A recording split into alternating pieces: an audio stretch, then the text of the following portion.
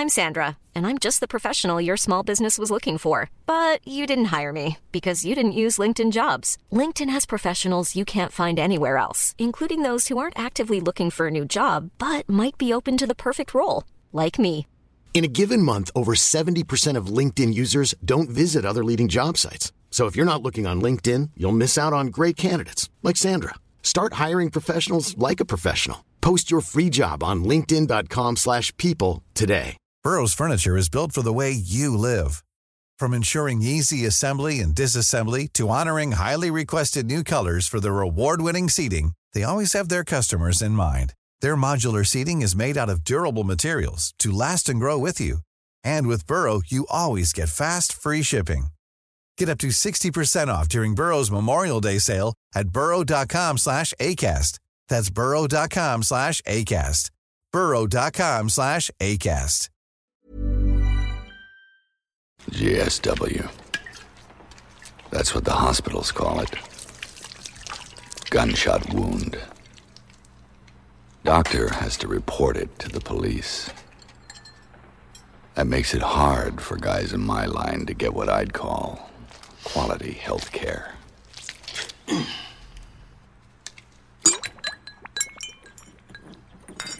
Not many men know what their life's worth. I do. 70 grand.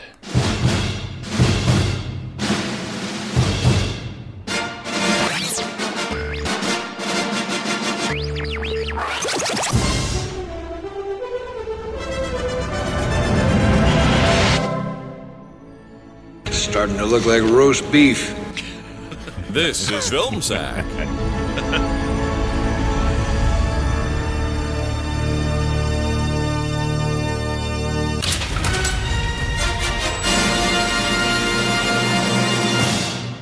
Oh, sure.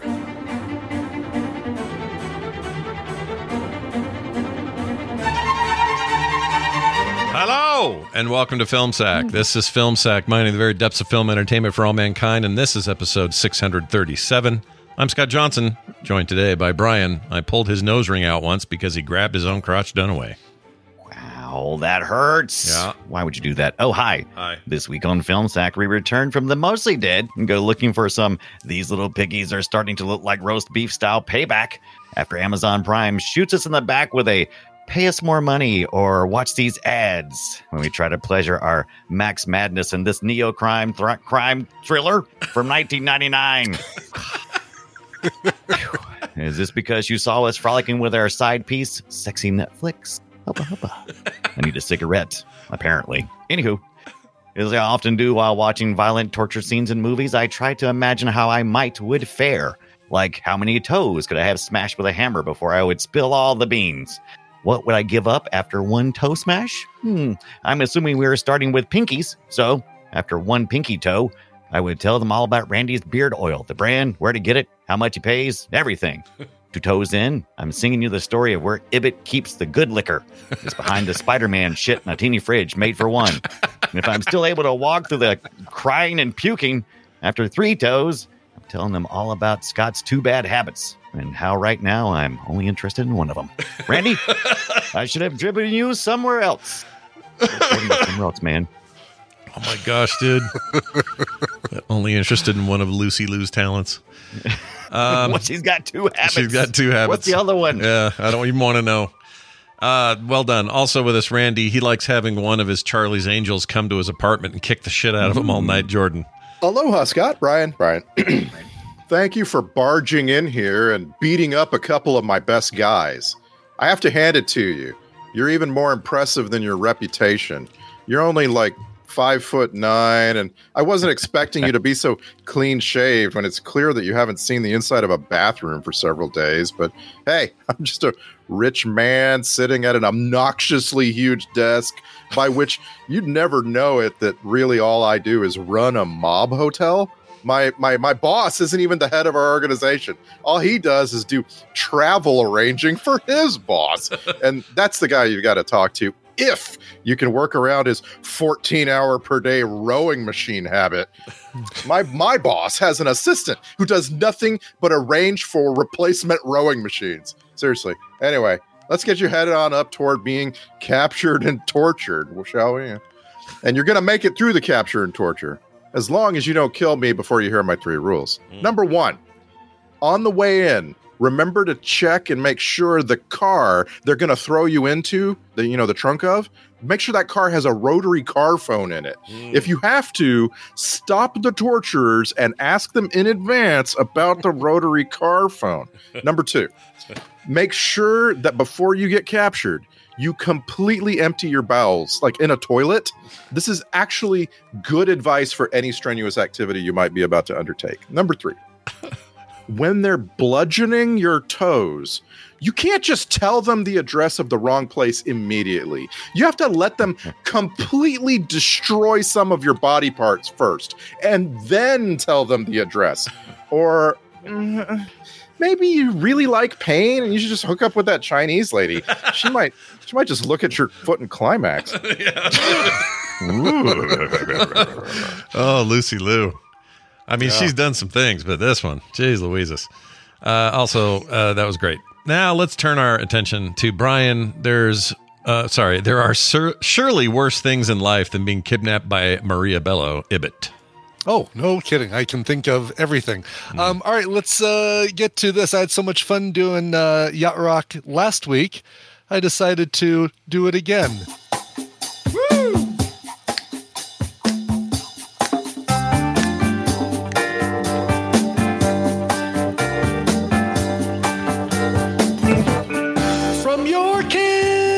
Table surgery, take a few months to recover, so you do a little burglary just to fund you as you discover that your wife is hooked on smack now, which makes her a little hostile, and the nose ring wearing jackass, so you pull it through his nostril. You need payback for $70K.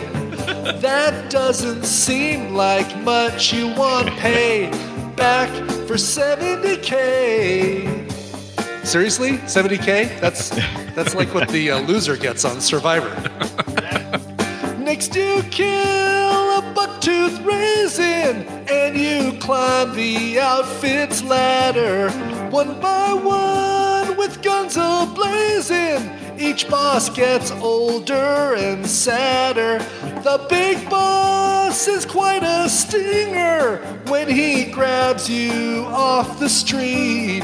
He's the Bobby McGee singer. He makes roast beef of your feet. It's all pay back for $70K. You just seem out of touch to get your face cracked for $70K.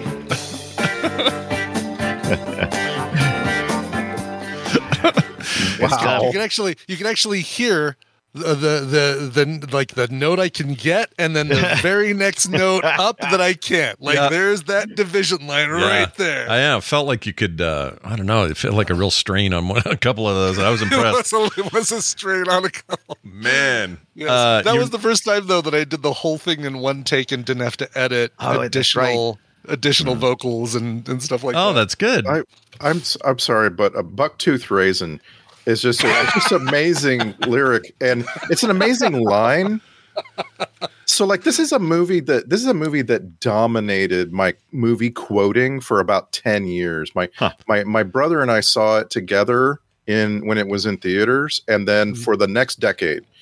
We quoted this movie so damn. We would go into a restaurant and it said, sushi special, $14, and we say, $14? I got suits that cost more than that. Yeah, no, you're not wrong. That's mean, man. That's just mean. I do like that. That line's great. Yes. Yeah, for some reason I've had a very similar experience with my buddy Drew. Andrew and I saw this in theaters, and then a million times on VHS and DVD, and we quoted it constantly. I don't know why that was, though. What is it about Payback where Randy and my life were sort of altered by it? It was so well because I didn't give a whole lot of thought to this movie after we watched it. Tina and I were visiting my folks out in Houston or Connecticut. This was when my dad was moving around for work, and we got to town too early. Like we knew that we were going to get to town early, and we're like, oh, we'll just keep busy. We'll find something to do for a few hours while you're wrapping up your workday. And we're like, let's go see a movie. Payback? Sure, why not? And I basically remember the first 10 minutes of the film. I remember the getting the bullets pulled out of his back, and that's kind of all I remembered until watching it this time. Yeah. And you'd seen it done away? Done What away? about you? Yeah. What's your history with it? I think I saw it much later after you guys did. I've seen it before, but I didn't see it until I was.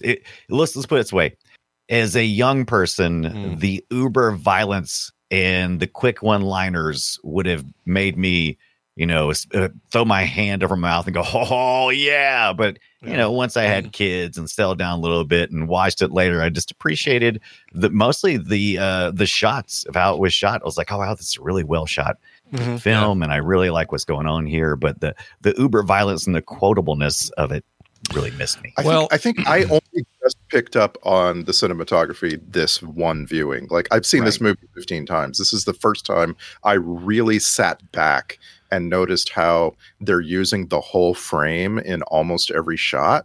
Right. I don't know. This movie punches way above its weight class. I agree. My memory of it was that they spent a lot more time in those hotel rooms shooting Val in the face between, with a gun with a pillow for a silencer.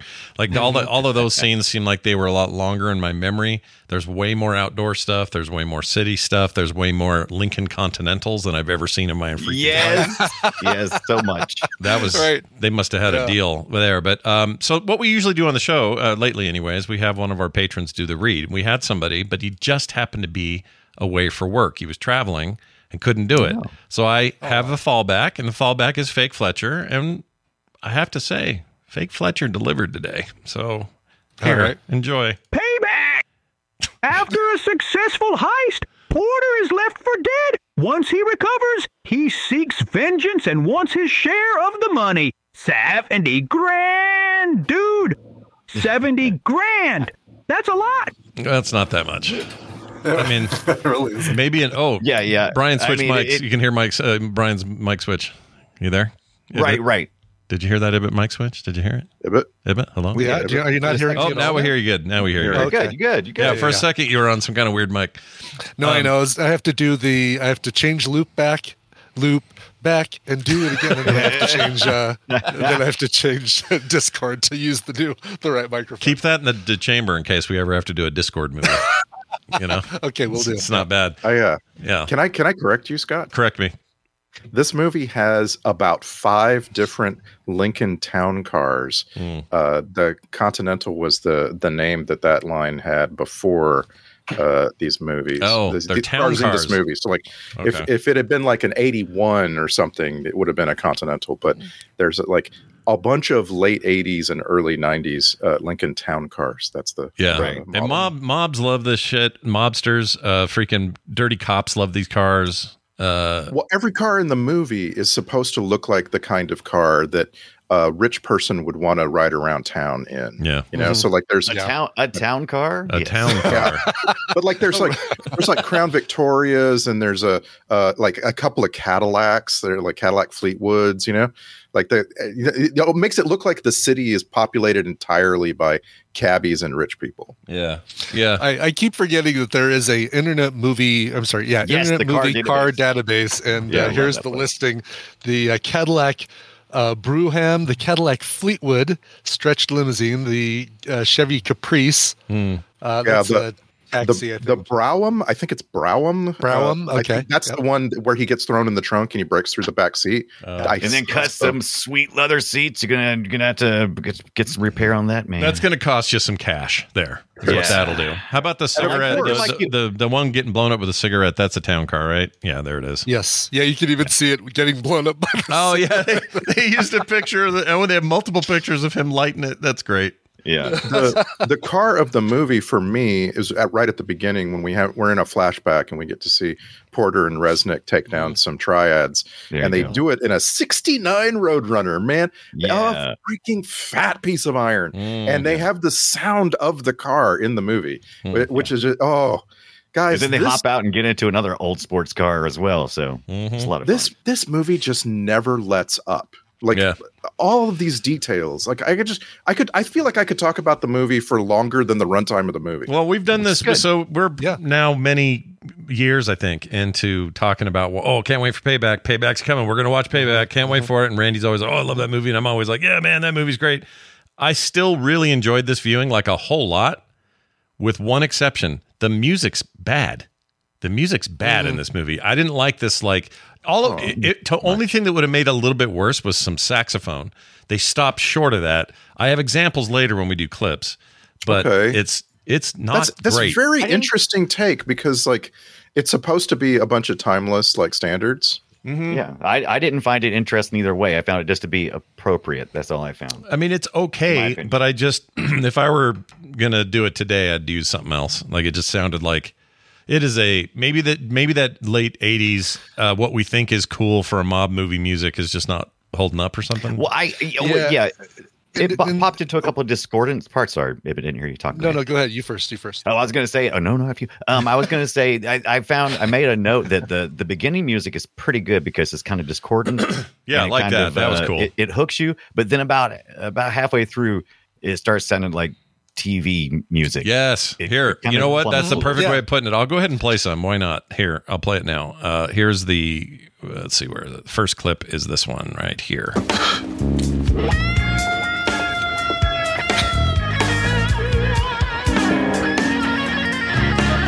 I mean, that's like moonlighting shit. Coming up on Simon and Simon. Yeah. Right? And then here's another example of it. I mean, this is TV music or like an Eddie Murphy movie that wasn't as good as Beverly Hills Cop. Right, exactly. Yeah.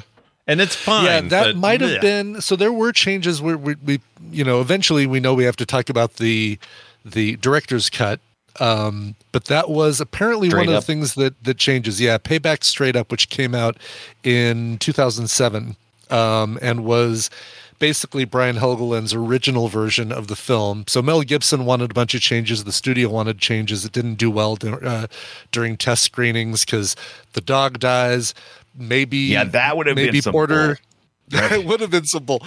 Maybe Porter dies at the end. You don't know for sure. There's also a very cringy, controversial scene where he and Deborah Unger beat the crap out of each other, and basically you find out then that she shot him in the back and left him for dead, and that's why he's okay. She hits him and then he beats her up, and I saw a clip of that and I'm like, oh god, yeah, that is rough to watch. She hurt her ribs or something, there's some trivia about her ribs getting broken or cracked or something. Oh really? Okay, I didn't hear about that. Yeah. She wasn't like mad. She was like, we just really got into it, and I'm not mad about it. We're not. Yeah, I'm okay getting beat up by Mel Gibson. It's fine. Go ahead, Randy. Sorry, I cut you off there. So it just in every possible way the director's cut is worse than the theatrical I've version. heard this. So I have a really hard time with the whole thing. Like the story is that we're getting about how the theatrical version came to be is always coming from Brian Helgeland, So like, of course we're getting like, oh, well, they ruined this and they ruined that. I think the theatrical version is just about right. Like I can't really find any faults with it. And it's when you watch the director's cut that you realize it. Like the director's cut doesn't have the voiceover. Who the hell in their right mind would take away this incredible voiceover by Mel Gibson? Like it just makes no sense. It falls into the same kind of thing as it turns it into a different movie. If you look at it, and the Blade Runner is probably the best comparison with the voiceover removal. Also that turns it very noir. But then you watch the clips of the straight up version, and it's not blue hued. It's full color. There's little or no narration by Mel Gibson. They're the scenes that I talk about. The ending is completely different. Instead of the blowing up the bad guys in a phone using a phone and using the trap they set up, there's a shootout at a train station that is that's a little weak. It's a little like anticlimactic after everything else that he's gone through, but he does get the full $130,000 as opposed to just the 70. And he gets shot. He gets shot like in the stomach. Like he takes a kill shot. And there's absolutely no question about that he is dying at the end of the movie. Well, and he says at the very end they drive off and he says, "Don't worry, I know a guy." And so he's talking about the doctor that fixed him in the beginning of the film, which I think is a very kind of funny little bookend wraparound. So that part of it I like. Is this movie the narration part of it? I assume was added later when they wanted to do fixes, not the other way around, because that's how those are, right? No. No. Like Dark City did that. Blade Runner did it. It was after the fact when the studio said, "Oh, we don't know, this is not testing well. Let's add narrator." They didn't do that here. That was already part of it, and they took it out. No, the narration was added for the theatrical, which is what we got. Yeah. That's what I'm asking. Right. Yeah. Okay, that makes sense. And so, like the main thing that happens here when Helgeland takes 15 minutes out of the movie and like changes a whole character, like you completely lose the Chris Christopherson character. When this happens, my brother and I are really excited about a director's cut of this movie because we love this movie, and we use it as an upgrade. We go and get this was when whatever the platform was, the first platform that came along that played Blu-rays was. Okay. This was an early Blu-ray director's cut. That's another thing. 07 would have been your PS5. Or sorry, PS3. PS3 is what I meant to say. Yeah. So anyway, we go get the Blu-ray at freaking Blockbuster, and we sit down to watch it.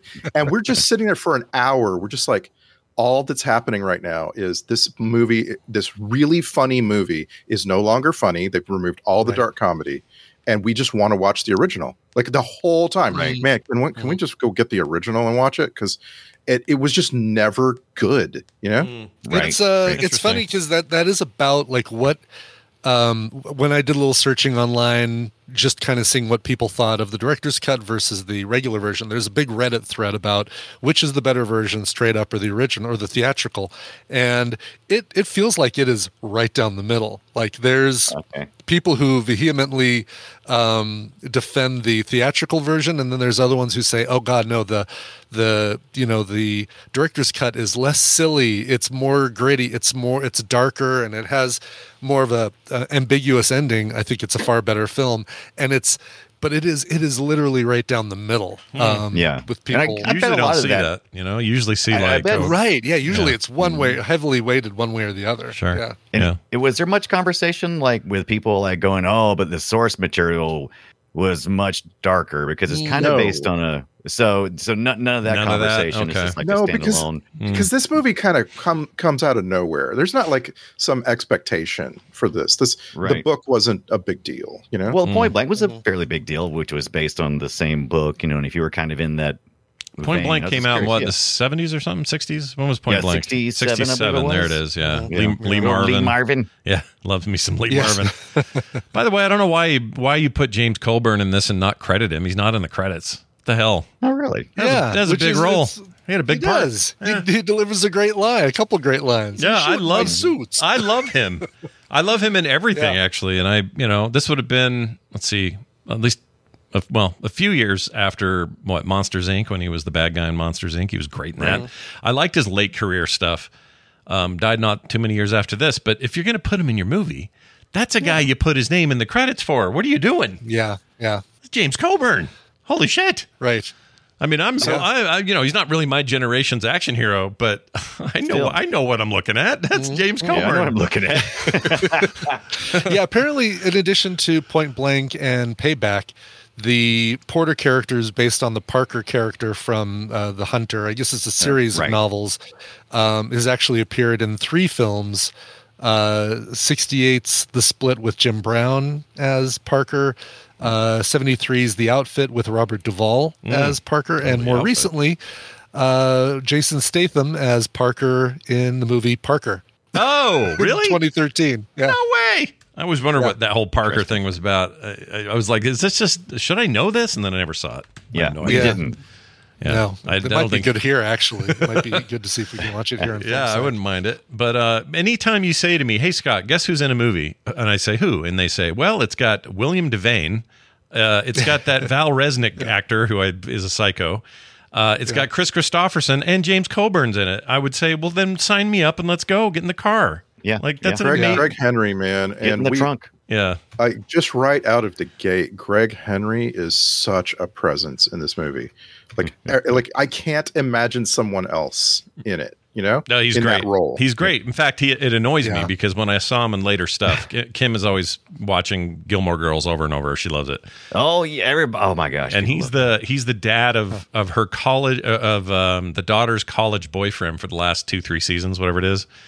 Mm-hmm. And he plays this uptight newspaper mogul. It's nothing like this hitman psycho thing that he plays in this. He plays it so well, though. Yeah. And so anytime I see him do other stuff, I just go, no. That's not you. You're Val Resnick. That's not you, man. You're Val Resnick. You like being beaten to death by Lucy Liu. This isn't you. Yeah. He's a DC Marvel crossover guy, too, because he's Peter Quill's grandfather. Peter Quill's grandfather in the Guardians movies. And then Brother Blood, voice-wise, in the Teen Titans Judas Contract animated film. I like him even more. For my money, like the best little walk-on role ever is Greg Henry in one episode of Firefly, where he's a local like town sheriff that captures our leads and can't pin their crime on them, and then sort of like follows them from a distance and captures them again in the dark. Yeah, he's just perfect for this kind of thing. Yeah, I like everybody. David Paymer's amazing. Bill Duke's amazing. John Glover, who played Phil, was just kind of a henchman. Wasn't in this much, but he was in that Smallville. He was Smallville Lex Luthor dad. Remember that? I think of him most as the Trump character in the Gremlins sequal. Basically, he's the guy who has the building that's gone awry and everybody's dying in there. That's right. I would watch a TV series spinoff with Bill Duke and Jack Connolly doing their Leary and Hicks. Dude, I know. So much fun. Just watching them. And it's like Bill Duke and Jack Connolly have no business being so good in this movie. It's such a pair of bit roles, right? It's not much to them, yeah. But the way this original cut of the movie frames every character, you really get a sense that the character belongs. It's, you know what I'm saying? Like even like the John Glover role, which is William Devane's assistant, basically is like lieutenant. Yeah. That like you really see him, you hear him, like you're given who he is, and they cast all these people because I think they all look a little different, sound a little different. Yeah. The movie's very good at that. And I think that's one of the things I always loved about it is I'm getting great archetypes and I'm understanding them entirely within very short minutes. It's like I get the as Bill soon Duke. as you see them, you know what their deal is. Exactly. Even the radio guy who was just kind of guarding the front desk, that Kwame Kokomo or Mokio. Oh, when he comes into the radio man, when he comes into the room after getting whacked in the head, that scene is just hilarious. It's great. It's great. Because and I could watch these guys. Yeah. He's acting his ass off, and the dark comedy of the movie is that he's been beaten off screen, right? Yeah. And he has to show you that with his scowl, and he does, and they've captured it perfectly. No, I agree. That's the strength of it, and so it sounds like a lot of that is lost in the extended edition. You don't get anything with the son. Obviously, if you don't have Chris Christopherson, you don't have the. Well, I don't know. Was the son in the kidnapping? No. That whole thing is gone, right? You could pretend like he's the son of any of the Sally Kellerman. Really. Yeah, and and I love Chris Christopherson. He's in the original. It's Sally Kellerman over the phone, which is the tropiest trope ever. Is that the bigwig you never see and you just hear them over the phone and controlling everything. When you say original, you mean the. I'm sorry, the director's cut. Well, the original cut of the original film, intent. Right. And I like her a lot, but I got to say, and I'll say it in a current context, we don't see enough Chris Christopherson now. I know he's really old now. Okay. He probably doesn't care and is chilling. Not then. He's probably chilling somewhere. I don't know what he's doing. But when he was doing Blade and this and all these kind of like maybe subgenre we won't talk things. about Millennium. Maybe not Millennium. I liked with the show Millennium. Maybe we will. I liked Millennium. You talking about the TV show? You talk about it. You did not like TV show. That. Me too. That TV show rocked. I love that show. No, not the TV show. The movie. The movie where it's the time travel and everybody has to smoke in the future because their lungs are so bad that. Oh no, that movie's a piece of shit. Yeah. Okay. Good. No. I'm back on. It's back on Team Gibbet here. Back on Team Gibbet. Remember this? Oh, we did watch this, wasn't we? We did watch it for film. Yeah, it's bad. It goes. Oh, yeah. yes. The TV show Millennium is awesome. People the don't. movie is bad. The TV show is great, but yeah, the Millennium the movie is the greatest. It's the most underrated piece of crap. I love ever. that you said. I love how right you were when you said no, you don't. And you were right. You don't love it. Yeah, you were right. You're not thinking the right thing. Show, and rightly so. You love the TV show. You don't love the movie. And you're absolutely 100% correct. But didn't we see William Devane in something recent, and we really liked him in that too? What was that? Just a moment. We saw him in Hollow Man. Oh, that's right. He elevated that material. I thought he made that better. You know. Yeah. I love him. He's great in everything, and it's going to be my every 6 months I get to bring up the Rob Lowe TV show that William Devane was in that everybody needs to watch, and nobody's ever watched it, and I can never remember the name. It's the Grinder. The Grinder. Yep. Thank you. Yes, just happened to be in front of me. Is he like a coffee guy in that one? He's a barista. Yeah. No, it's about Rob Lowe plays an actor who's learning a role as an attorney, and so he goes and hangs out with his brother, who's Ben Savage. Or John Savage, and has to work at the firm. Everybody loves him. Everybody kind of starting to hate John Savage because of. Did I see an episode of that?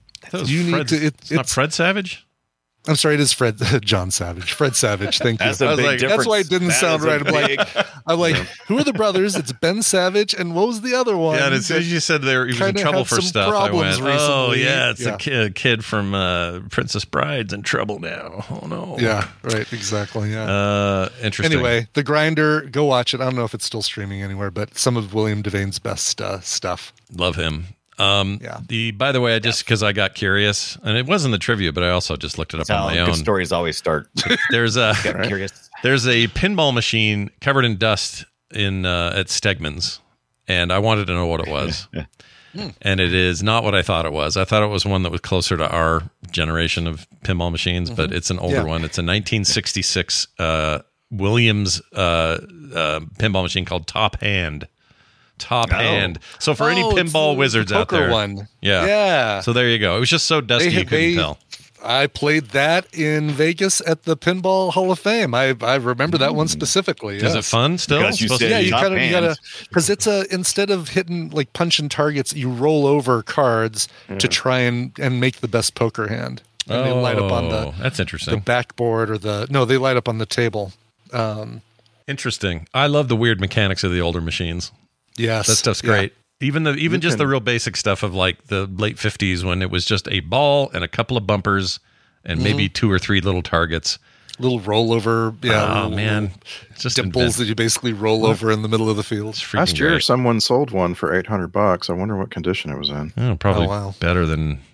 I don't know. I don't know what those are worth. Most. What do you pay for? Those things. I don't think old pinball machines like increase. Maybe some do increase in value, like depending on the rarity. But I feel like you can get old pinball machines because they don't have all the bells and whistles, and people have a hard time selling them compared to, modern. Right. There's a lot of maintenance and upkeep on pinballs, man. The pinball machines. Yeah. And they're expensive, aren't they? If you buy a new one that's just fresh off the thing, I think you're paying $8,000, $10,000 or something. Yeah. Some crazy number like that. As I've said before, I track there's one particular pinball machine because it's from my childhood, and one day I will buy it, and it is called Black Knight. It is from 1980. Oh yeah. And the first game I ever played, the first pinball machine I ever played that had 2 levels. Yeah. The second level. And I regularly see them going for $3,000. Like it's they're not as expensive. Well, like, here's what I've got. I'm going off of this. Old pinball machines without flippers, $200 to $500. You can find those. Old machines that are not working condition, $300 to $600, depends on condition. Old pinball machines working condition, $800 to $1,500, depends on the condition and the title. Obviously, if it's a big one. And then finally, new machines average $7,000 to $10,000 again, depending on the title. So the new ones, if you want a new one, I mean like these new, like they made a Fast and the Furious machine, those things are like 10 grand and stupidly priced. I would never pay that. Yeah. I really want a Guardians of the Galaxy pinball machine, but they're up in that high range of the $8,000, $9,000 range, and it's I ain't want to pay that. Pinball is sport of the rich man. Yeah. It really is. Yeah, exactly. That's too bad because you're such a retro fan. You'd love to get some pinball in your life there, Dunaway. Oh, dude, I mean, if I have one more large piece of retro equipment, I'm going to be murdered. Murdered. I'm sure it has got to be like the Right. 1980s museum in your house. You could be the victim. Man. You could be the victim in the new in season 5 of True Detective. That could be the thing. Let's do it. It's always I could be murdered by CRT. Yeah. Every other season they go to the South and do like a Southern thing. Come on now. Yeah, the Southern thing. Oh, okay. Bring it on. Let's get that on. I'm here to be murdered. Please bring it on. Anyway, this also has a note here about we knew this already, but Brian Hedgeland. Is it Hedgeland or Hegland? Hegland or Helgeland. Oh, I'm sorry, Helgeland. Yes. Okay. Anyway, it says he was fired from 2 days. He was fired 2 days after he won his Academy Award for LA Confidential. 2 days later, they fire him from this. That's crazy. Jeez, that is crazy. That's because he comes in after he wins and goes, "I'm an award winner. Yeah, I demand this. Look and this." at me. Right. I'm the captain. Your narration. We're talking about a very talented writer, screenwriter, like he's another one where known for on IMDb is all completely wrong. I mean, it doesn't even include LA Confidential. It's like, come on. Yeah, that's weird. But like he did the screenplay for The Postman, another, potential film sack movie if it wasn't so damn long. Yeah. And this guy is just known for not getting along with producers. Like he was a writer. He was very successful. He goes to become a director, and there's people around him who don't think he knows what he's doing. And absolutely, I think he's got a vision, right? And he wants to stick with it. But people are so fond of certain titles, like Knight's Tale. He did after this. People love Knight's Tale. Right? Which he wrote and directed and produced and just did it all himself and proved that he can make a great movie because Knight's Tale is a great movie. Yeah, and 42 is a great movie. This first time we got to see what's his name, Black Panther do stuff. Legend's all right. It's not great, but it's all right. He did a movie this year called Finest Kind. I don't know what that is, but it's got your Ben Foster, your Tobe. Oh, I know what this is. This is that thing on Paramount Plus that I tried to watch and I couldn't. It was unwatchable. I was so sad. Jenna Ortega on a boat. Yeah, it really bummed me out. That bummed me out. We've talked about this in the past.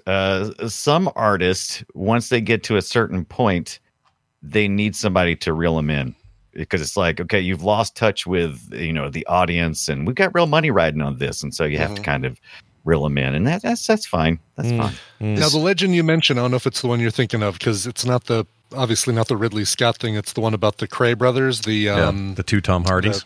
Is it Tom Hardy? Okay, so there's a different one out there that is a dude from Spandau Ballet. So I was thinking that was the one, but it's apparently a different Cray. No, it's this one with. Is it a different telling? It must be. But it's a different movie, but based on the same thing. Tom Hardy plays his brother and both brothers. Both brothers, the Cray brothers. Yeah, I think it's very. I really liked it. Is it good? I know that there's a lot of mixed reviews about it, but I thought it was pretty great. Unless, wait a minute, that's not Taron Egerton. That's him playing both Crays. Yeah. Making sure he's playing double Cray. He does a great job. It's almost to the point where it's been long enough. I don't remember if for sure it was that way, but I just looked at it. Christopher Eccleston's also really good in that, and his character's name is Nipper Reed. I was told it was Nipper in the Bud. Yeah. Oh, well. Nipper in the Bud. And Nipper in the Bud. I don't think that movie's bad. I think it's actually quite good. There we go. The Craze from 1990 is the one that stars Gary Kemp from Spandau Ballet and Martin Kemp, his brother, as his brother. Oh, wow. Because they are supposed to be twins, I think. They are supposed to be twins, yeah. Yeah, one twin is a little different in his approach, and the other one is like a little more violent, I think, if I remember right. We got to, it'd be a good film sack movie, even though I thought it was good. It'd be a good one. Yeah, that'd be a good one. That'd be all right. Real quick here, Brian, you posted a picture of Lex Luthor's dad. That's right. Yeah, that's what's his face? We're just talking John Glover, and unfortunately, that's his Wikipedia photo and not his IMDb photo, which would have given him the IMDb photo of the week because that is such a great. Sure, yeah. Looks like he's Doc Brown here. Looks like he just woke have up. A Doc Brown vibe. I love it. He just woke up to find somebody wearing a ski mask in his bedroom. or maybe a sexy lady wearing a ski mask in his bedroom based on that smile. Yeah, he's really into it. That's Lucy funny. Lou's in there. Yeah, it's great. Lucy Lou's in there with a cropping. I love the. I'm trying to figure out how much credit to give this movie. I really feel like I need to find the entire history of Payback because there's so much stuff going on here between director's cuts and source material and everything that was going on. And excuse me if I sound ignorant or giving this movie too much credit, but I love the way Porter, the character, plays all sides to leverage his power. That is his power, right? Playing sides against each other through his knowledge of the inner workings of everything and just experience. He is right on the borderline of superpower. Yes, Porter in this movie that we saw, and we saw the original. That was, I think, the choice. Nowadays, if you're loading it up onto a streaming service, you're choosing the original. Porter is relentless. He's got a kind of power that just it's borderlines, because like when he walks into William Devane's office and punches two guys and they both go completely down, that is so unrealistic. It's so ridiculous, but that it's almost like, whoa, this guy is Superman. No, this movie is giving you a perspective on a person, and that person is just really, really relentless. Yeah. And it's his story, obviously, since he is the omniscient. He's your antagonist and protagonist. He's your protagonist most of the time, but he's a bad guy. He's not a good man. He's kind of a terrible person. But he's a bad guy amongst worse guys. Yeah, there you go. That's why you got to root. And for they him. leverage it with the thing that they hit us over the head with throughout, which is they keep us on his side by letting us know he's not greedy. He just wants what's his, even though what is his is what actually he stole. But you kind of forget that and keep going, he deserves that because that's all he's asking for. Yeah. It does seem kind of, obviously the amount is such a funny, it's a running joke. It's hilarious. It's a running joke. And you think at some point it's like, all right, these guys keep wanting to give me $130,000 or keep wanting it to be, I'll just go with that. Let's just make it $130,000 just so I have but to he keep doesn't. He correcting them. sticks with his. It's the principle of the thing, but taken to extremes. His ethics, yes. Right? Yeah. This is ethics, and that gets us on his side. It's like okay, but he's not asking for anything more than he's owed, right? That he's owed. Yeah. No, even though they wave hands, so we got a dead junkie in the bed, which is kind of like a chick in the bucket because we never. Come on. Somebody's going to find that dead body. His ring attached to that hypodermic needle that he plugs into the wall. No, nothing on that, huh? And they do. No, they do. Because that is kind of a chick in the bucket, right? Because yeah. What did they do? Remind me, Randy. I don't remember. The cops mention her later. Right. But Bill they never Duke follow through. So are you saying they're protecting him? Is what's kind of happening? Well, once the cops realize that they can shake him down too. Yes, they are absolutely protecting him. Gotcha. But Deborah K. Unger's character is really interesting to me because she's the conduit by which we find out that Porter actually is a complex character. Like he's not just a hitman on the streets. And you realize that, because when he first goes back to where they live, he savages her. She's just on inside the door that he kicks open. And it's like, whoa, my God, I just saw a woman get hit.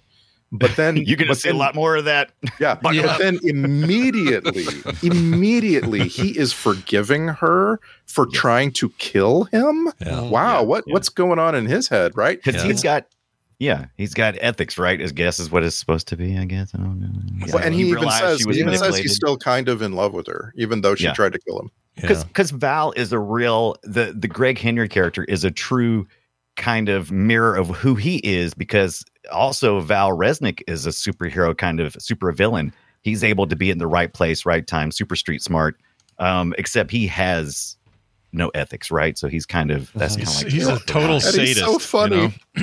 He's my gosh! When we first meet him, he's trying to crack jokes in the car, and Mel Gibson puts on a mouth guard because they're going to ram another car. And Greg Henry he covers his mouth with his hand. Yeah. But even before, when he went to talk to Devane said, "You have I can't remember how he put it, but basically was saying your erratic behavior is useful to us at times. Right. And then other times it's a real liability. So we have to decide if we're going to replace you or whatever.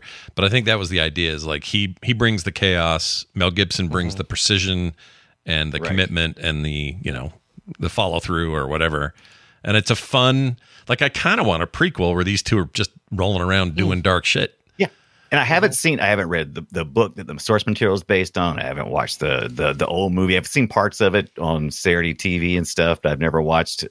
I haven't looked through all the material. And so I'm kind of hesitant to give all the credit to this, but I will tell you this. I will give credit to Mel Gibson for just being that guy. Is just perfect. He played. Oh, no, he's a perfect role for him. Perfectly. Yeah. Like out, obviously we haven't brought up all his personal shit, but his ability to play this kind of character, I don't think is under any kind of question. I've seen him do it other times though. Like he did a similar character in that, dragged from prison or something. Drag Me from Prison. Right. What's that called? Drag Ransom? It's like no, it's called Ransom. It's more recent. It's that Ransom. Yeah, that was also good. Ransom is good. Sometimes you get Ransom in this movie. Sometimes you get Ransom. Somebody mentions it. Sometimes you get Ransom and Payback confused. I'm like, you know which two I get confused with? Which one I get confused with? This is Get Carter. Yes, I thought the same thing. The Stallone thing. Yeah. Oh, right. Because they said Carter. Here it is. It's Dragged Across the Concrete. He plays this character named Brett, and this is 2015. It's him rolling around with Vince Vaughn. They're partners. It's dark. It's a pretty dark movie, but his role is just like, it's almost like this. Maybe he changed his name and moved states and became this guy. Right. Yeah. Because it's very paybacky the way he is in there. But he's great at it, and I kind of wish we had more of this sort of stuff from him that we could go back to. Right. We've watched a lot of Mel Gibson movies here on FilmSack. The one that really stands out for me, in my experience, that we haven't watched is Signs, and it's complicated. There's there's reasons we should sack Signs and reasons we haven't. I love turning on Signs and just letting it play. I'm not saying it's a good movie or a bad movie. I'm just saying that it's got this atmosphere that just kind of drags along, that just is comforting. I love that movie. I've only ever seen it the one time, so I'd definitely be willing to see it again. Oh, we should totally see it again. Yeah. I mean, Joaquin Phoenix is the first time I remember ever seeing him was in that. It's another divisive Shyamalan deal too. Yeah. Like there are people who love it and people who hate it. So got Kieran Culkin in it. He's in the news now. Let's see him. He is. He's a little kid. Turns out he is. Aside from what his character does to a window in a high rise, he is the character he plays on Succession. Basically. He's a very good actor, and he's. My memory was he was a good child actor in Signs, but Signs is a controversial one. Signs always felt like Spielberg made it with a little bit of Shyamalan at the end. And I think maybe that's why it feels a little, that comforting aspect you just mentioned, Dunaway, it's not inaccurate. I feel the same. It's weird. That's a weird movie for me. We should put it on the list. I think that's a good idea. Yeah. If I had to pick a Mel Gibson movie where the character sort of precedes this one, where we look back and go, okay, I see where we go from to get order. I would have to say it's Maverick. Mm. And Maverick's a good call. Yeah, can you believe that we sacked that 12 years ago? Oh my gosh, dude. Jeez. Really? Jeez. Yeah.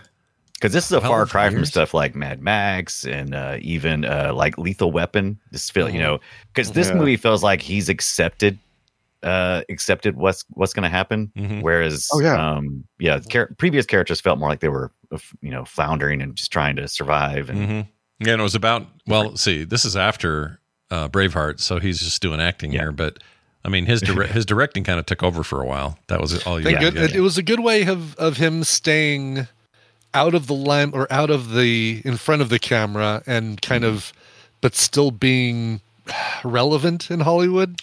Well, there was a period Hacksaw there. Ridge is fantastic. Oh, it's such a great movie, and it's one of the, and that's a recent film, 2017 or whatever it was, 18. Yeah. And when that thing came out, there was a lot of people were mad at Mel Gibson then, but But his directing work is so good, everyone is able to look past it for directing. Yeah. Like he makes some of the most amazing. Apocalyptico was really good. I loved that movie. Yeah. There's not even any English or subtitles. No, in it. and exactly. It tells the whole story without any dialogue. language, any dialogue. He's incredibly talented at this stuff. He's just has some opinions that suck. When we were running through all this stuff, and you can read on air, like me or whatever, Conspiracy Theory from '97. Oh, did you guys? No. Did you guys see that one? Never saw it. Yeah, it's the one with Julia Roberts. Yeah, it's got Patrick Stewart, Julia Roberts. Is it good? Yes, I don't know. I can't remember anything about it. It's funny you say that. I can't either. We watched it. I definitely watched it, and I think could there's some conspiracy theories in it. It's all I really can tell you. It's like the Men in Black came and just completely wiped my memory of that. Well, here's the summary on IMDb. A taxi driver with a penchant for conspiracy theories becomes a target after one of these theories turns out to be true. Unfortunately, to save himself, he has to figure out which theory it is. Oh, see, this is so ripped from the headlines of today. We're just steeped in conspiracy theories. It really, yeah. Patrick Stewart's in that? Ooh. Yeah. Well, and there was a time, by the way, you might recall, when Mel Gibson loved to talk about conspiracy theories when he was being interviewed. Someone convinced him to stop. And that was a really good move. There was a while when I thought it was all fun. I think a lot of us thought, oh, conspiracy theories, they're fun. It's like, our generation didn't experience JFK, but we got to experience all the conspiracy about it. It's like, oh, we need our own conspiracies. And then you get down to, you're like, oh shit, this is bad. People are actually not just having fun with these ideas and going, what if? Really, they're living their lives. It's not a what if anymore. It's why isn't the media telling the truth? Why are we reporting on this? Yeah, that's bullshit. By the way, I just found out that Mel Gibson not only has a brother named Donal, but he's in everything his brother does. He's in Maverick, Braveheart, Casualties of War, Conspiracy Theory, a bunch of other stuff too. When you need a disposable Gibson, they use him? Is that they use him for? Oh, that's interesting because Pocahontas 1 had Gibson in it, I was about to say, did Pocahontas 1 have him? Didn't it? No, Mel Gibson was in it, but Donald Gibson looks like maybe he was the voice actor. Well, that's what I'm saying. So what they did. I did not realize there was a Pocahontas 2. Yes, there was. And that's what I'm saying. The same thing. Yes. They do the same thing with Chris Farley and his brother, or Tom Hanks's brother does all non-film versions of Woody. What? Yeah. That blew my mind. All the video games, all the secondary animation stuff, all the Woodies you hear that are not in the 4 films are his brother.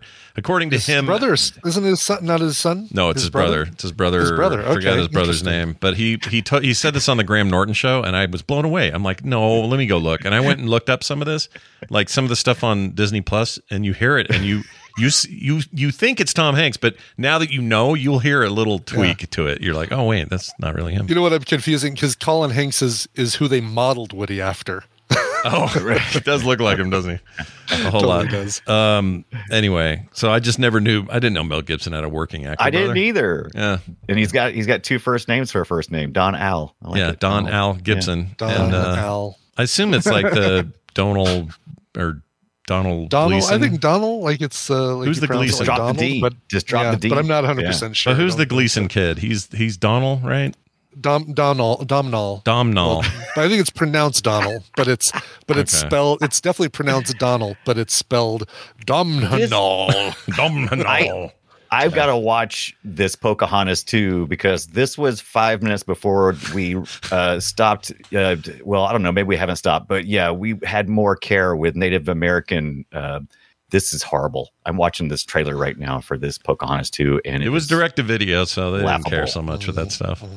I thought the movie was fine. It was all right. It's fine. I like the music. Yeah. I want to point out that the best known Donald is Donal Logue, who made the movie The Tao of Steve a long time ago, and I refuse to rewatch that movie. Wow. It is in that time frame when I liked a bunch of movies that I later realized were crap, and I'm terrified of watching The Tao of Steve and finding out that it's garbage. I would like to just leave my pristine memories. I don't have any. I don't think I've seen that Tao of Steve 2000. No. I've seen Tao of Pooh. Oh, Donal Logue is the guy from ER. Well, I know from ER, but was he on ER? I thought he was on ER. I know him from. No, you don't think I'm thinking of the other guy. looks a lot like this guy. The big guy. The big guy behind the counter. The one that was in the Ferris Bueller ripoff show. Yes, right. Yes, Parker Lewis can't lose. Yeah, yes, that was right. it. That's what exactly thinking of. There was actually a Ferris Bueller TV show as well. I didn't know that. Oh, I did, and it was bad. Yeah, don't go near it. It was the first Jennifer Aniston thing. If I'm, is that right? I think TV thing. Yeah, I think you're right. It's garbage. The TV thing was I mean, it was the Leprechaun 2 is our first. Basically, but basically, Jennifer Grey, the Jennifer Grey character from the movie is Jennifer Aniston in the TV show, and then they played sisters or something in Friends. Yeah. Wasn't she? Oh no, she's the one that the guy she left at the altar ended up marrying. Oh right, the doctor in Barry. The pub. That guy. Barry. The dentist. Good job, Barry. Yeah, I don't remember that at all. You know who else was in ER? Maria Bello, who's in the movie Payback. Oh, look at her bringing us back, dude. Yeah, ER was a cavalcade of people. Oh yeah, lots of good people on there. Yeah. But and Maria Bello is so unsung in this movie. She's just perfect. She plays it so correctly. Like how I don't understand how anybody would want to edit this movie again. Like she has exactly enough screen time, exactly the right attitude. Like she doesn't. And initially, she doesn't really love. She doesn't really hate. You're just kind of like wondering, how's this going to go? And then she names the she's dog the one porter. thing that doesn't get edited around for the director's cut. I think everything she still just drives them off at the end, as opposed to picking them up from the apartment explosion. Yeah, she's great though. She's the best actor to come out of Coyote Ugly. Remember that movie? Oh, she is. Yeah. Best thing. I mean, she's fantastic in The Cooler. What? By the way? Yeah, you're naming movies after Payback, so she can't have come. Oh, out is that true? I didn't know that. Yeah, I got my timeline wrong, man. Never mind. She's the best actor to go into Coyote Ugly. That's what I meant to say. Two actors walk into a Coyote Ugly because it's a bar. Is it really? I thought that movie was like early '90s. I've got that all wrong in my head. That movie. The bar probably opened up in the early 90s. The movie came out. I know it was a 2000s thing. I just had no idea. All right, there's that. Hey, any other notes before we, Oh, I'll tell you what I thought was gross real quick. Try to guess what was gross. Gross. And it was not, it was a very, I'll say this. Randy brought it up, but not in the context of it being gross. I don't think it's possible to witness the sounds of Mel Gibson's toast being smashed and not be grossed out. It was pretty gross. It was pretty gross, but that didn't gross me out the most. The thing that grossed me out the most was he spit that mouthpiece out in the street, and that's gross. Oh yeah. Oh, nasty. Some kid might. I mean, what would you prefer he do with it? Like, I think putting it in his pocket would be more gross. Well, right? it was the right thing to do, is to chuck it, but the way they filmed it, it hit the ground and like little spittle particles went everywhere, and that's gross. I don't like that. If I was easily grossed out, I would be grossed out by what's her name, Deborah K. Unger, taking a syringe out of a shoe and putting it in her arm. Out of her arm. Maxwell Smart James Bond heroin device. I wrote that Maxwell Smart's heroin. Yeah. And also, anytime a movie, it's a trope, movies and TVs do this all the time, where somebody has OD'd, they're laying there with the needle hanging out of their arm like that. Still stuck in their arm. It's awful. Freaking awful. Ugh. Yeah. Correctly. Only other note I had is how funny it is that they're playing Frank Sinatra's "Ain't That a Kick in the Head?" Or that was so Dean good. Martin. Dean Martin's right. "Ain't That a Kick in the Head?" Good. While he's getting kicked in the head by Lucy Liu. That was good. That was very direct. Yeah. It's stuff like that makes me love the music in this movie. Yeah. Yeah. The use of licensed stuff is great. No problem. I just didn't like the score. Just distractingly weird. Blah. It's like TV. It's like, are we watching Hunter? Oh, it's like Hunter. Hey, Hunter's got patches on his elbows. Look out. They definitely used that in Lethal Weapon. I mean, it's fine, I suppose. Yeah, it's okay. We'll let this one go. All right. I just wondered if this clip bugged Dibbit, and you'll understand why when I play it.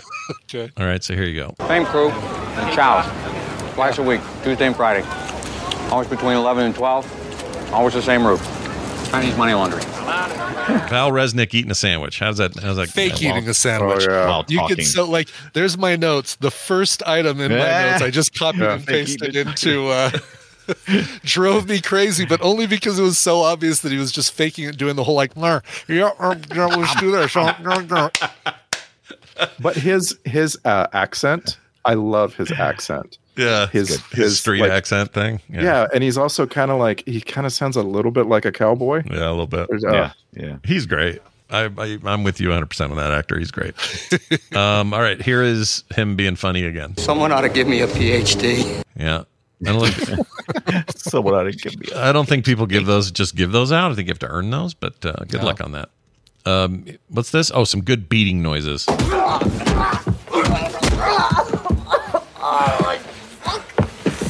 Yeah, Val Resnick getting the shit kicked out. Was that Resnick and Lucy Liu hitting each other? I think so. It was definitely Resnick getting beat up, but I can't remember who beat him up. But. Have you ever seen someone having more fun with a role than Lucy Liu in this movie? Oh, yeah, for sure. Oh, she was having a ball. It's just the joy of it. It just exudes all out the room. We should look around, see if we can find out if Tarantino hired her for Kill Bill, which was 4 years later from this role. Because not that role's anything like this, but she's a badass, you know. I don't know. I like that part of her career. Yeah.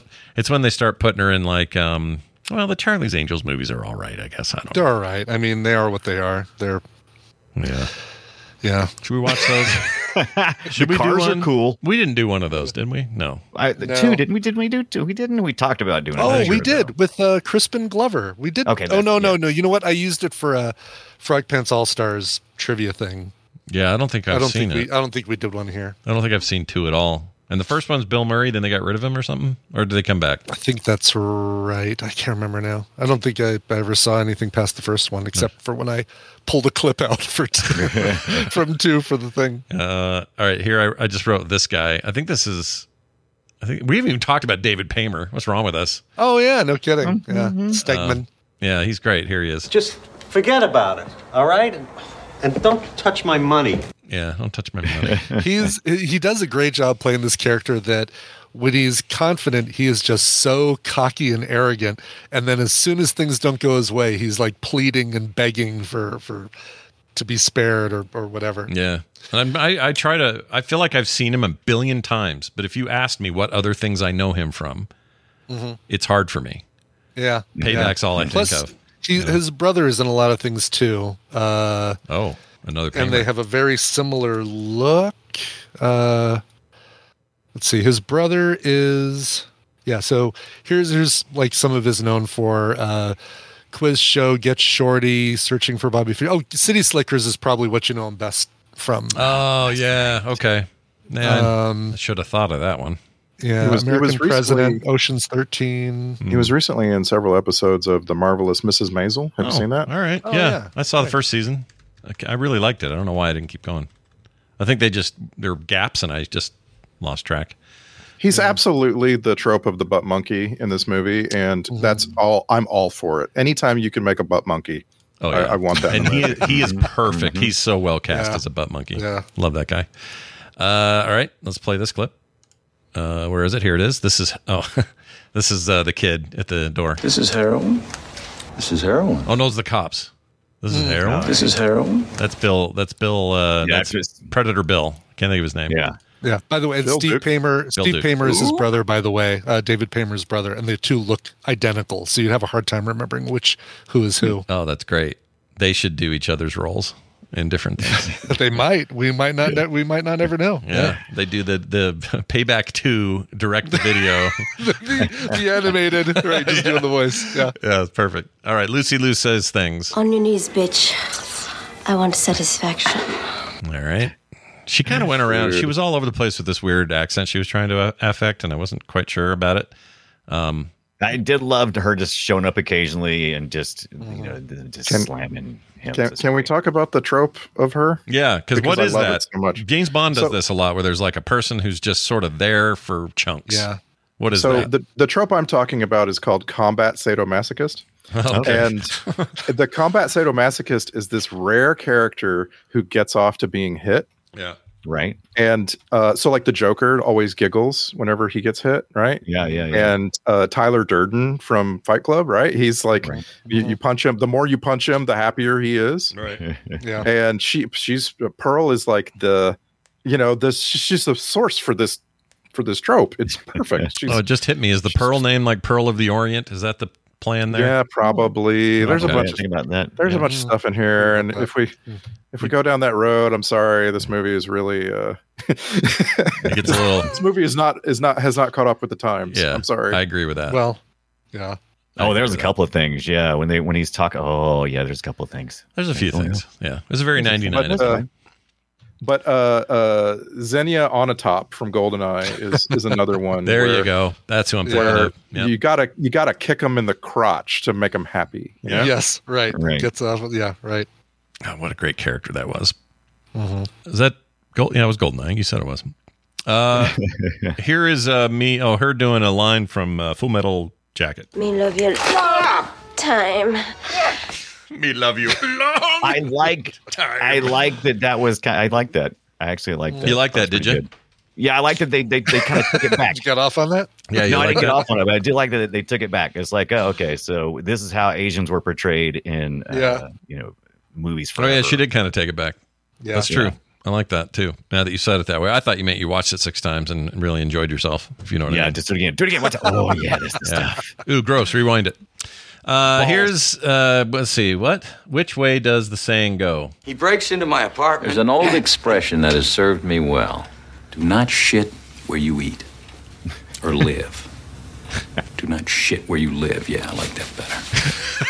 I love that line. Do not eat shit where you wait. Do not live where you eat. Wait. It's just good having William Devane do it, a guy you've seen on like Love Boat and other weird stuff like that. Yeah. His career is so interesting. He's in his 80s now, that guy. Rocking it.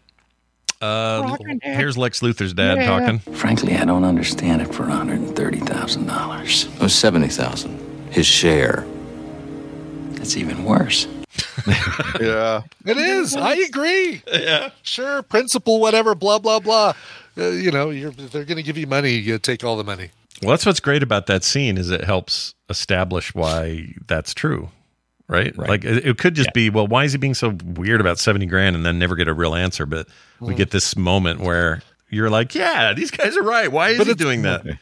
But but he's not, and he's not going to like say, oh, only 70. Oh, well, here you go. Okay. If it was 130, we'd kill you, but you only want 70. Here's a check. Is a check okay? Venmo? Yeah, Venmo. 99 Venmo. Let's do it. Right. What accent is this from Lucy Liu? I ask. Here you go. And they want retribution. Hello? What? I know. She got a little Wanda Maximoff in her right there. Yeah, like almost mid-Atlantic. Yeah, it's not great. It annoyed me. Here's a very David Paymer moment. It's a ride-along, Porter. You see, your piece of the pie just got a little smaller. But don't worry, I'll leave you some crust. That's so lame. I love this segment. I love it. Yeah, it really makes you hate him. It's like, Yeah. oh, God, I already hated you. Such a turd. I don't know what this is, so I'll just play it. I have a problem. There's a man in my office with a gun. That is a problem. With a gun. With a gun. With a gun. My teeth are so big and white. Oh, yeah, that guy.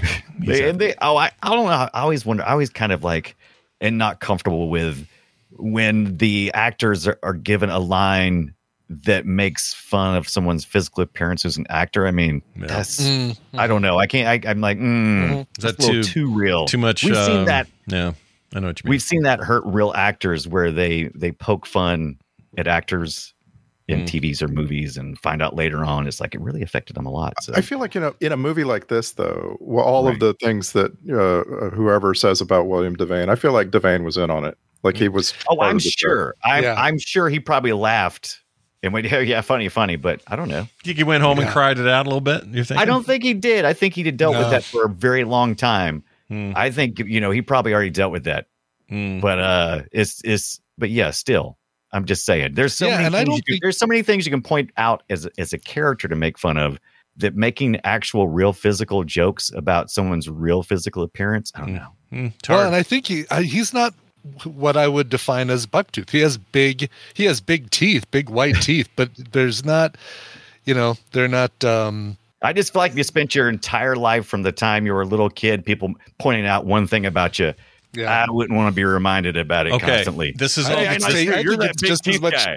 taking it back as the Lucy Liu line earlier. I think, that you play into it and you're like, I'm taking the control of this. Yeah, use that line and I own it now. Yeah. I think there's something to that. But also think of this, Dunaway. I would like you to imagine, if you will, a Cats-like production, but with the story is about a bunch of chipmunks, and you need an old chipmunk who's in charge of the tree and is wise and knows everything. You're going to hire William Devane. He's perfect for it. Well, yeah, if William Devane comes in and goes, I heard you guys need somebody with some big teeth. Yeah. Then I'm like, yeah, he's owning it. That's great. Yeah. Do we think that George Hamilton, there were no films where somebody made fun of George Hamilton and his tan with George Hamilton in the film? George Hamilton decided that he wanted to be tan. I think that's a little bit different. Well, William Devane and his dentist decided on those veneers. I don't know. Are those real teeth? I'm just saying. They look like veneers. I'm just saying we've grown up a little bit since then. Yeah. Let's make sure that we I managed to grow up watching Knots Landing as a kid. I can't tell you how much I like William Devane. William Devane and he's the reason I like Space Cowboys, for Pete's sake. I like Space Cowboys. We should still watch that. I know it got bumped probably because once. I never waiting for us. I'm not watching it without you guys. Yeah, it's not the kind of thing you'd want to, I don't think, but it's I mean, I really like it for a bunch of reasons, but it's not it's not the kind of movie where I'm like, well, it's Saturday night. What do you want to do? let's fire up Space Cowboys. Yeah. All right, here's money. Oh, wait, I'll play it. My money, yes or no? No. Okay, that went bad for Devane after that. Yeah. Yeah. No. Yeah. No, I says. Oh no, he just shot me. You shot him in the teeth? He put his arm. He put his arm up funny. Did you notice that? He did. Yeah, and he kept it up there for a long time, like he was dabbing or something. That was really weird. It was weird. I did kind of like it. I was like, oh well, who decided to let that go? Because you know what? It's just play dead. Yeah, it's like different. And different is good in this case. Different is good. I didn't expect it. Squib gone wrong or something. It blew up in his armpit or something. I don't know what happened. I miss this dude. It's a genuine alligator, for God's sake. What's the matter with you? Sorry, Mr. Fairfax. I like him a lot. Yeah. James Coburn. Give Coburn credit. Can we have a trip alert? Of course we can. Let's pull that right up here. Because this is really the point where we realize that we're doing level up boss battles. Like we didn't fully know, this is just level up boss battles until this moment where you're like, geez, this organization is just like one boss after another. Mm-hmm. He's just going to keep infiltrating. Like, how high is this going to go? Mm-hmm. Yeah. I like that kind of. Isn't Mel Gibson's in a movie called Boss. Hold on. Where is this? Boss Level. And literally a movie in 2020 that called Boss Level, which I don't. Somebody's recommended that to us a bunch on TMS, and I've got it in my notes app to watch, but I still haven't watched it. Oh, Frank Grillo, Naomi Watts. This looks cool. Mm-hmm. I like Grillo a lot. I watch him do whatever. He's cool. Yeah. Will Sasso's in that. I'll watch this. Michelle Yeoh. Streaming on Hulu. All right, I'm in. I will too. Are you telling me that there's level up boss battles in this thing? I don't know. Dr. Ken's in it. So. I think that's exactly what this is. I think this is the movie version of the trope you just talked about. Okay. Annabelle Wallace from Peaky Blinders. Yeah. Dr. Ken's in it. Probably yells gay at the top of the line. Yeah. I don't know. This looks good. I like how it's shot too. It's good. Is it science fiction? Hold on. Trapped in a time loop that consistently repeats the day after his murder, a former special agent or forces agent must unlock the mystery behind the ultimate. How have I not seen this? Yeah, Brian, you and your timeline. No wonder it was recommended to me. It's like that's what I was about to say. I just saw they had Groundhog Day and this, and I was like, what do those two have in common? Oh, I get it. We should watch it for Groundhog. Like Groundhog Day falls on a Friday couch party. Day. Yeah. Oh, that's nice. I'd do that. Hell yeah. Want to do this for couch party this coming Friday for Groundhog Day? Did we have another thing lined up? We didn't really. Because we watched, we've been watching Firefly, but we're only one episode in. So. Oh, yeah, that's true. We could totally sneak that in. It's fine with me. Yeah. I'd do that. Yeah, let's boss level it up. All right, boss level it is. Let's move down to this clip here. Man, that's just mean. That's mean, man. Man, that's just mean. My favorite line. That's mean, man. Yeah. Favorite line from the movie. This is a weird thing to say to somebody. What's the matter? Cat got your crotch? What? Yeah. All the sayings were wrong. Why would he say that? You did not though? understand that. There was no cat in the scene. No. I don't know what the reference was about. I don't get that at all. That's weird one. They just take a cliche like "cat got your tongue" and change a word. I understand this is how that. Brian Helgeland makes jokes. I know how jokes work. Yeah, that one just seems so far out of left field. Like, cat it's got not your as crotch. funny as "Go Boil an Egg," which I thought was a much funnier. Yeah. Oh, that was good. You've only got 2 minutes. Great, go boil an egg or whatever it was. Yeah. This is also a weird one. I promise you won't have to find out what your left ball tastes like. Okay. Ooh. I don't want to know either. And that didn't gross you out the most? No. Had they gone through with it? Maybe. But. Yeah. I would assume it tastes very similar to the right one. Probably, yeah. I don't know. It depends. Well, it depends. Also, if you're wearing Depends, I want nothing to do with your right testicle. Moving on. How about this? Starting to look like roast beef. Oh, we played that earlier. And then finally, this look like roast beef. Final clip. Oh my God, what happened to you? I got hammered. Oh, get it? And the jokes won't stop coming. Do you get it? And there's so many lines you could have played. Like you could have played most of the movie. Yeah, there's a lot. Yeah, there's a lot in there. I will say that I had a very good time with this rewatch. Yeah, I think it's a great movie. And music aside, it's not enough to hurt it. It's still very good. All right. Well, let's get to what's next, and that is this.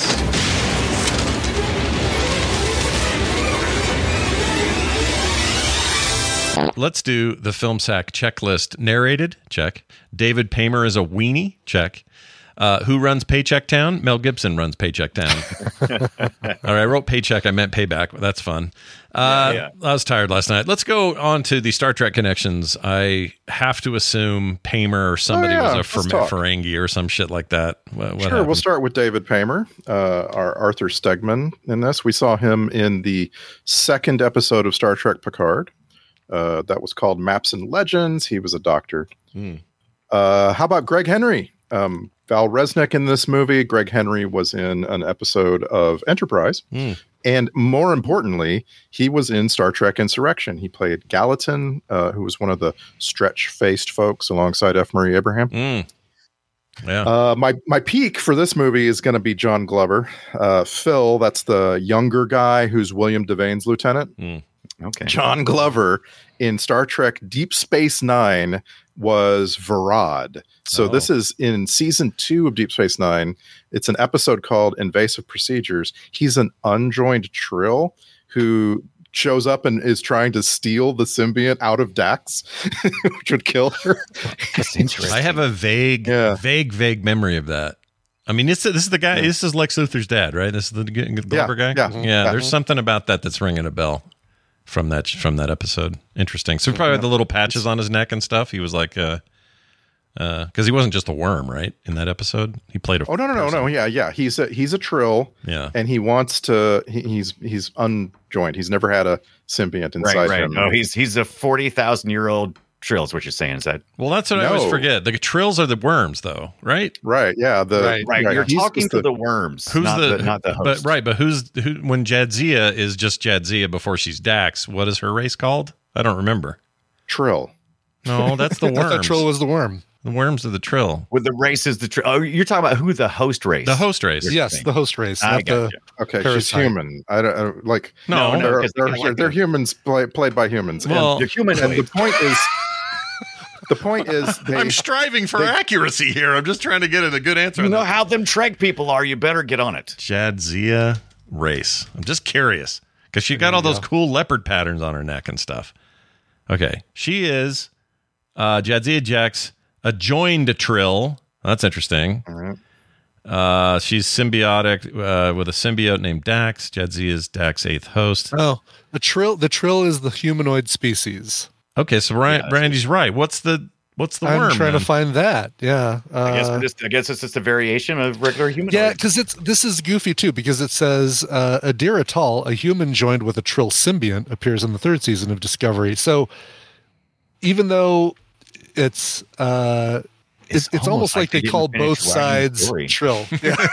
Well, it sounds like what they can do is they can be different hosts. Probably humanoid is the recommended or something. So but are you saying the dots are because of the Trill? No. Oh my God, how did we get all the way over here? Here's why I'm saying that, because there are stories in there about how Jadzia's race and the other girl and other people that come on the show, they have a tradition with the Trill.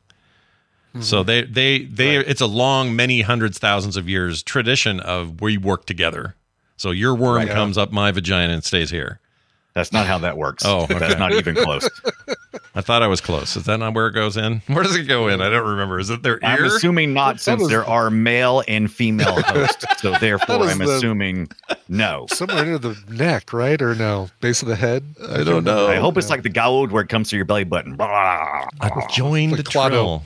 That's so weird. So when they don't have a worm in them, are they boring? Are they just like empty husks? Are they just like sitting around going, eh? That's what they want. That's what they want you to The whole believe. story of his episode is that he feels incomplete. He feels like he's done all this work. Nobody wants to infest me. And the Trill committee had deemed him unworthy, and he really hates that. And he refuses to live a life. Why won't you get your Trill in me? What, did he end up dying? He probably died, right? That makes sense. That makes sense. I sound like that makes a sense. That makes a sense. I'm a Mario. Hello. All right. That was the awesome. best. That was the best Star Trek off tangent we've ever. Yeah. Write this one down. I can't wait for the fan and or hate mail to roll That's in. right. We went right from Star Trek connections to Star Trek confusions. Yeah. Yes. I'm still confused because that race should have a name and they don't. I can't find it. They should have two separate names as opposed to Trill and Trill symbionts. Yeah. Yes. Agreed. Exactly. Yes. Otherwise, what are we even doing? It's like flammable and inflammable. Yeah. Come on, Ronald D. Moore. You were working there for a while. All right, let's move on to what's next. We did that. The soundtrack, great. I give it an M for a little melodramatic in places, but for the most part, it was fine. It was good. Social post. This is where you guys sum up things in 280 characters or less. And I think this week we'll change things up and start with Randy. Payback. I just want money that I lost. Why is that so damned hard? My friend and wife, they double-crossed me when I dropped my guard. I'm streetwise and I'm tough as shit. Just test me and you'll see. This girl I wish I'd never quit, she named her dog after me. That's a pretty good sign. That's not a bad poem. That's good. I really like that dog one. she ever met. If you're a patron, you get a copy of that poem in the post, by the way, as well as Brian's lyrics to his song today. So yeah, you have to scroll up through about 18 IMDb photos to find it, though, in Discord, Scott. Yeah, it's a lot. When it comes time to do the post. Check this out. We now move over to Brian Dunaway. Oh, Payback. So you say you've got a few minutes? So I say, go boil an egg. # get smart, shoe heroin killed my wife. No. You think you could buy a pair of shoes that just had compartments in it? Like you could probably just buy shoes, that. Yeah. Probably. I think you got to work. I think you got to work for that. I think you got to drill them out. I think you got to let auger out your shoes. Yeah. I think you let your addiction work that out. Yeah, I think you're right. It's probably a spy store. Hey, let's end the social post with Brian Ibbets. Sure. I'm sorry I had two this time around, but combined, there's still not even 100 characters. Payback. Noir. What is it good for? Absolutely nothing, it seems. Very good. Nicely done. And then finally, Payback is a bitch. Yeah, it is. Boy, you're going to love today's titles then, because they were just handed to me. These are alternate titles. They almost went with David Paymerback, because he got shot there a whole bunch of times. Yeah, it really took a load of bullets back there. I don't know if you noticed. Yeah, you did. Or this was really close. Or The Passion of the Heist. It didn't happen. Oh, because the thing where he directed the thing. Yeah. There you go. Let's get to some FilmSack emails. Filmsack@gmail.com. We got one here from Matt who wrote in, says, Scott, Brian, and Randy, please sack The Burbs. I found it on Netflix, and I can't believe my eyes that it's rare because it's rarely streaming. Amazon and iTunes don't even offer it. I probably thought about sacking The Burbs before, or you have as well, because it is a supremely sackable film. Don't miss your window of opportunity. It's now or never, all or nothing, do or die, get sacking, or get packing. Wow. I like that. Hey. Get sacking or get packing. He says, in case you have any doubt, I'll leave you this quote. Quote, I've never seen that. I've never seen anybody drive their garage down the street and then bang the hell out of it with a stick. I've never seen that, says Tom Hanks. I've never seen somebody. Yeah, it's garbage, I think, not garage. Oh, is it garbage? Oh, he wrote garage here. It's a typo. He probably did. It probably spell check, but it's garbage. It's all good. I've seen the movie 1,000,001 times. I'd like to see it 1,002,000. Yeah, you're our biggest. I think you're our biggest Burbs fan here, right? You're absolutely. Yeah, super Absolutely. into it. Well, we're doing it next week. That's the good news.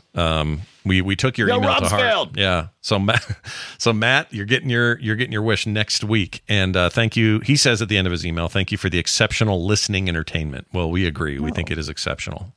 And it's also entertaining. And you do have to listen to it. We make exceptions. We sure do. We got a text at 801-471-0462 that says, hello, Sackers. Here's a correction. Hello. It says Liv Tyler is part of the MCU. She played Betty Ross in the Ed Norton Hulk film. Oh, yeah. Oh, my Right. gosh. Wow. People forget that movie a lot, but yeah, I actually kind of like that movie. That's right. I need to go back and watch that movie. I think I only watched it like 1.5 times. I think we would be more be more fond of it. 1.5 times. We would be more fond of that movie if he would have remained the guy, or if they'd have made the movie with the current guy. What's his name? Ruffalo. Yeah. Did we never really got Betty Ross in any future? Like, we get Pepper Potts mentions in later things, and we get Jane Foster mentions and appearances in several things, of course, in her own film just about. But we never get Betty Ross. Like, that's the one girlfriend, Avengers girlfriend that we never hear from again, and we get two versions of her dad, two different actors. Yeah, right, exactly. Yeah. Oh, yeah, that's a bummer. Bring her back. Yeah. I like Liv Tyler. Get her in there. Her dad's got weird lips. Anyway. I saw that movie twice. I saw the 2008. You watched the whole second? Okay, I saw it when it came out, and I saw it again when everybody was doing like the watch every movie before Endgame. Oh, thing. Yeah. And I really genuinely believe twice is the right number of times to see that movie. 1.5 times. You not need to go. You not need to go above twice, but below twice. 1.5 times, not the right number. Now, when it's absolutely the right number. We are supposedly going to get more Betty Ross in Captain America: Brave New World. Oh, okay. Is it her? Is she cast?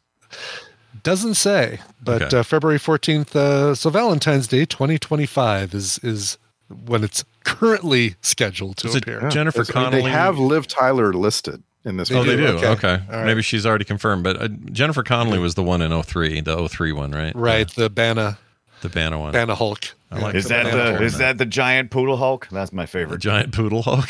Wait. I watched that one 2.5 times. I've seen that one 3 times. There are things I like about that movie, but my main thing I like is Jennifer Connelly. No, I like her. The Hulk. I like the Hulk transformation. They sold me on that trailer with Eric Bana and him standing in front of the mirror and that shaking thing, and I love that. That was pretty good, But I really liked. Nick Nolte's what I was going to say. I just like Nick Nolte. So good. Anything really. Yeah. He just keeps getting better. I just don't know how he can get any better, but he just keeps getting better. The older he gets, he just keeps getting better. The same. Or something. I keep staying the same age. Here is so thank you for that correction, person who did not leave their name. But here's also another correction via a call. We got a call. All right. This is a correction that we need to hear. So here it is. Hey, good morning. This message is for Film Sack. Now, I am currently listening to the Black Hat episode. My name is Chad from Ohio, by the way. You may correct this later in the show, but you've already said it twice, so I just got to go ahead and call it in just to get it off my mind. James Mangold directed Ford versus Ferrari. Michael Mann just directed Ferrari.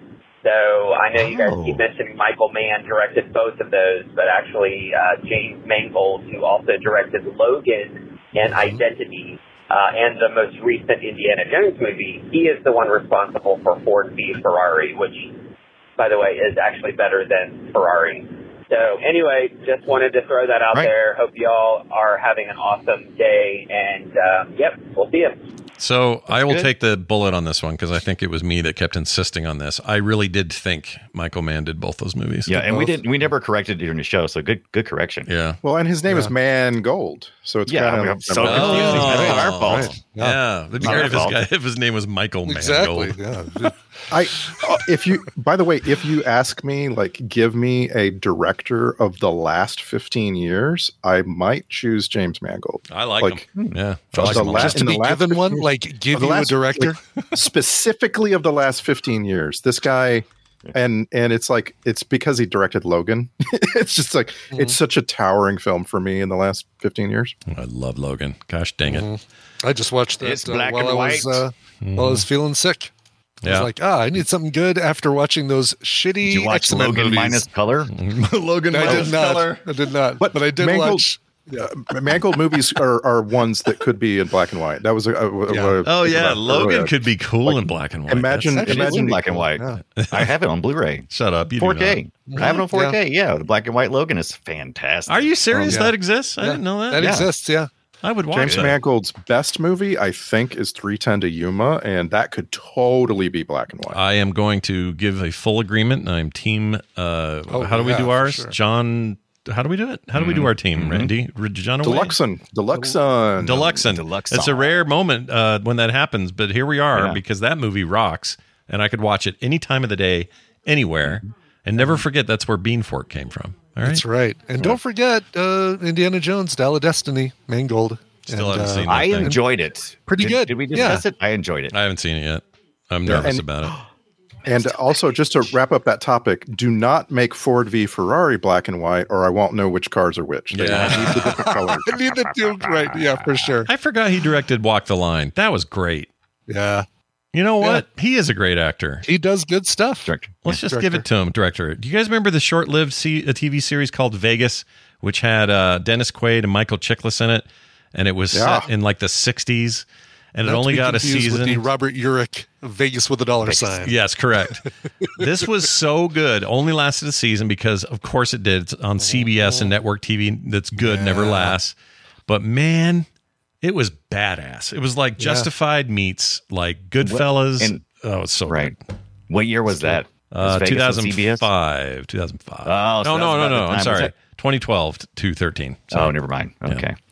It could have had a chance on streaming. I don't know what happened here. This feels like half of Paramount Plus's lineup now, so it just missed its window. This sort of thing. Carrie-Anne Moss was in this. Oh man, we don't have a date yet on his Star Wars deal, his prequel, the Mangold deal. Yeah, Dawn of the Jedi. I don't know. Set 25,000 years before Episode 4. Ooh, they're doing Old Republic or something. Yeah. No, they're doing really old Republic. Ancient really old Republic. The discovery of the Force. Pre-Public. Dude. Yeah. I'm in. That's the stuff I want to explore. I'm tired of the same old trilogies. Yes, exactly. Yeah. I'm tired of hearing about this Skywalker. Oh, we're the Skywalker fans. Whatever. You're making me want to watch 3:10 to Yuma. Well done. There you go. All right. There's that. Thank you for that call. And again, 801-471-0462 is a place you can do that. I'd like to welcome some folks to our Patreon. There's actually some regular folks who have been here for a while. Brendan J. regular folks. Scott mentions Fury Road is this person's name. Yeah. Brilliant. There you go. Yeah, it's a sure way to get your name mentioned on the show. I think that's probably why they did it. Derek McClelland is the other one. Those are just three examples of wonderful people that support us on this show, and the reason they do it is many faceted, and you can go read about it at patreon.com/filmsack. But among them are things like no commercials or ads, pre-show content every single episode. You also get monthly specials. I believe I'm up this month, right? It's February. That's last, me. So I think. Oh, that's you. Yeah, okay. Randy, because I'm last, and then Randy's first. We're pinned post. That's right. Pinned post. Yeah, I was about to go there. We're locked into because there's 4 of us. We do it every 3 months, so this will be my second straight year. Like every year, we're in the same exact months. Yeah, right. Because there's I have to resist talking about the Oscars. I have to resist. Why? That's true. I mean, you can, but it lands right in your thing. I mean, it's a perfect. You just don't want to be. You just don't want to repeat yourself every year, right? That's what you're saying. Yeah, makes sense. Yeah. I'm going to do something real cool that I won't tell you about yet until my time comes. Pull that Johnson. Scott's going to do something that Scott always does, which is Paula Johnson. Going to say that he's going to do something and not tell you about it. Yeah, exactly. So you'll have to wait around and find out what that is. You also get movie-related art in the mail, other great monthly benefits. Just sign up today and find out how awesome it is. Patreon.com/filmsack. Next week, we're watching The Burbs, as we mentioned earlier. Big thanks to, was it Steve? No, his name was Matt. Thank you, Matt. I don't know why I thought Steve, but Matt's fine for the recommendation. We've been waiting for that one for so long. I feel like it almost snuck in Ninja style, and we just didn't know, Yeah. So thank you for letting us know, because I wouldn't have been thinking about it. So we're going to finally watch The Burbs. I've seen it maybe twice. Dunaway's seen it more than any film in the history of the planet. Oh, yeah. Yes, it's my most watched film, and I've got to decide what format. Oh, yeah. Of course you do. Yeah. So The Burbs for you is like Payback. I have it on Laserdisc too. Yeah. Like you have it on Laser? That was why you were quoting Payback. I was quoting The Burbs. That's right. Do you have VHS copy of this? Do you have the Laserdisc, VHS, DVD? DVD. I don't think I ever got it on Blu-ray. Seems kind of sacrilegious. Wow, really weird. That's how hardcore of a retro gamer and viewer you are. I get it. Yeah. Well, we'll see how that all falls out next week, and I'm going to try to see if the guy who's going to read for us this week can read this one. We'll have him do that. There we go. It's going to do it for this episode of the show. Again, filmsack.com is the place you can get everything else you're looking for. We'd love it if you did. And leave us reviews wherever you get your shows. That's going to do it for us, for me, for Brian, and for Randy. That's just mean, man. Mean. We'll see you next time.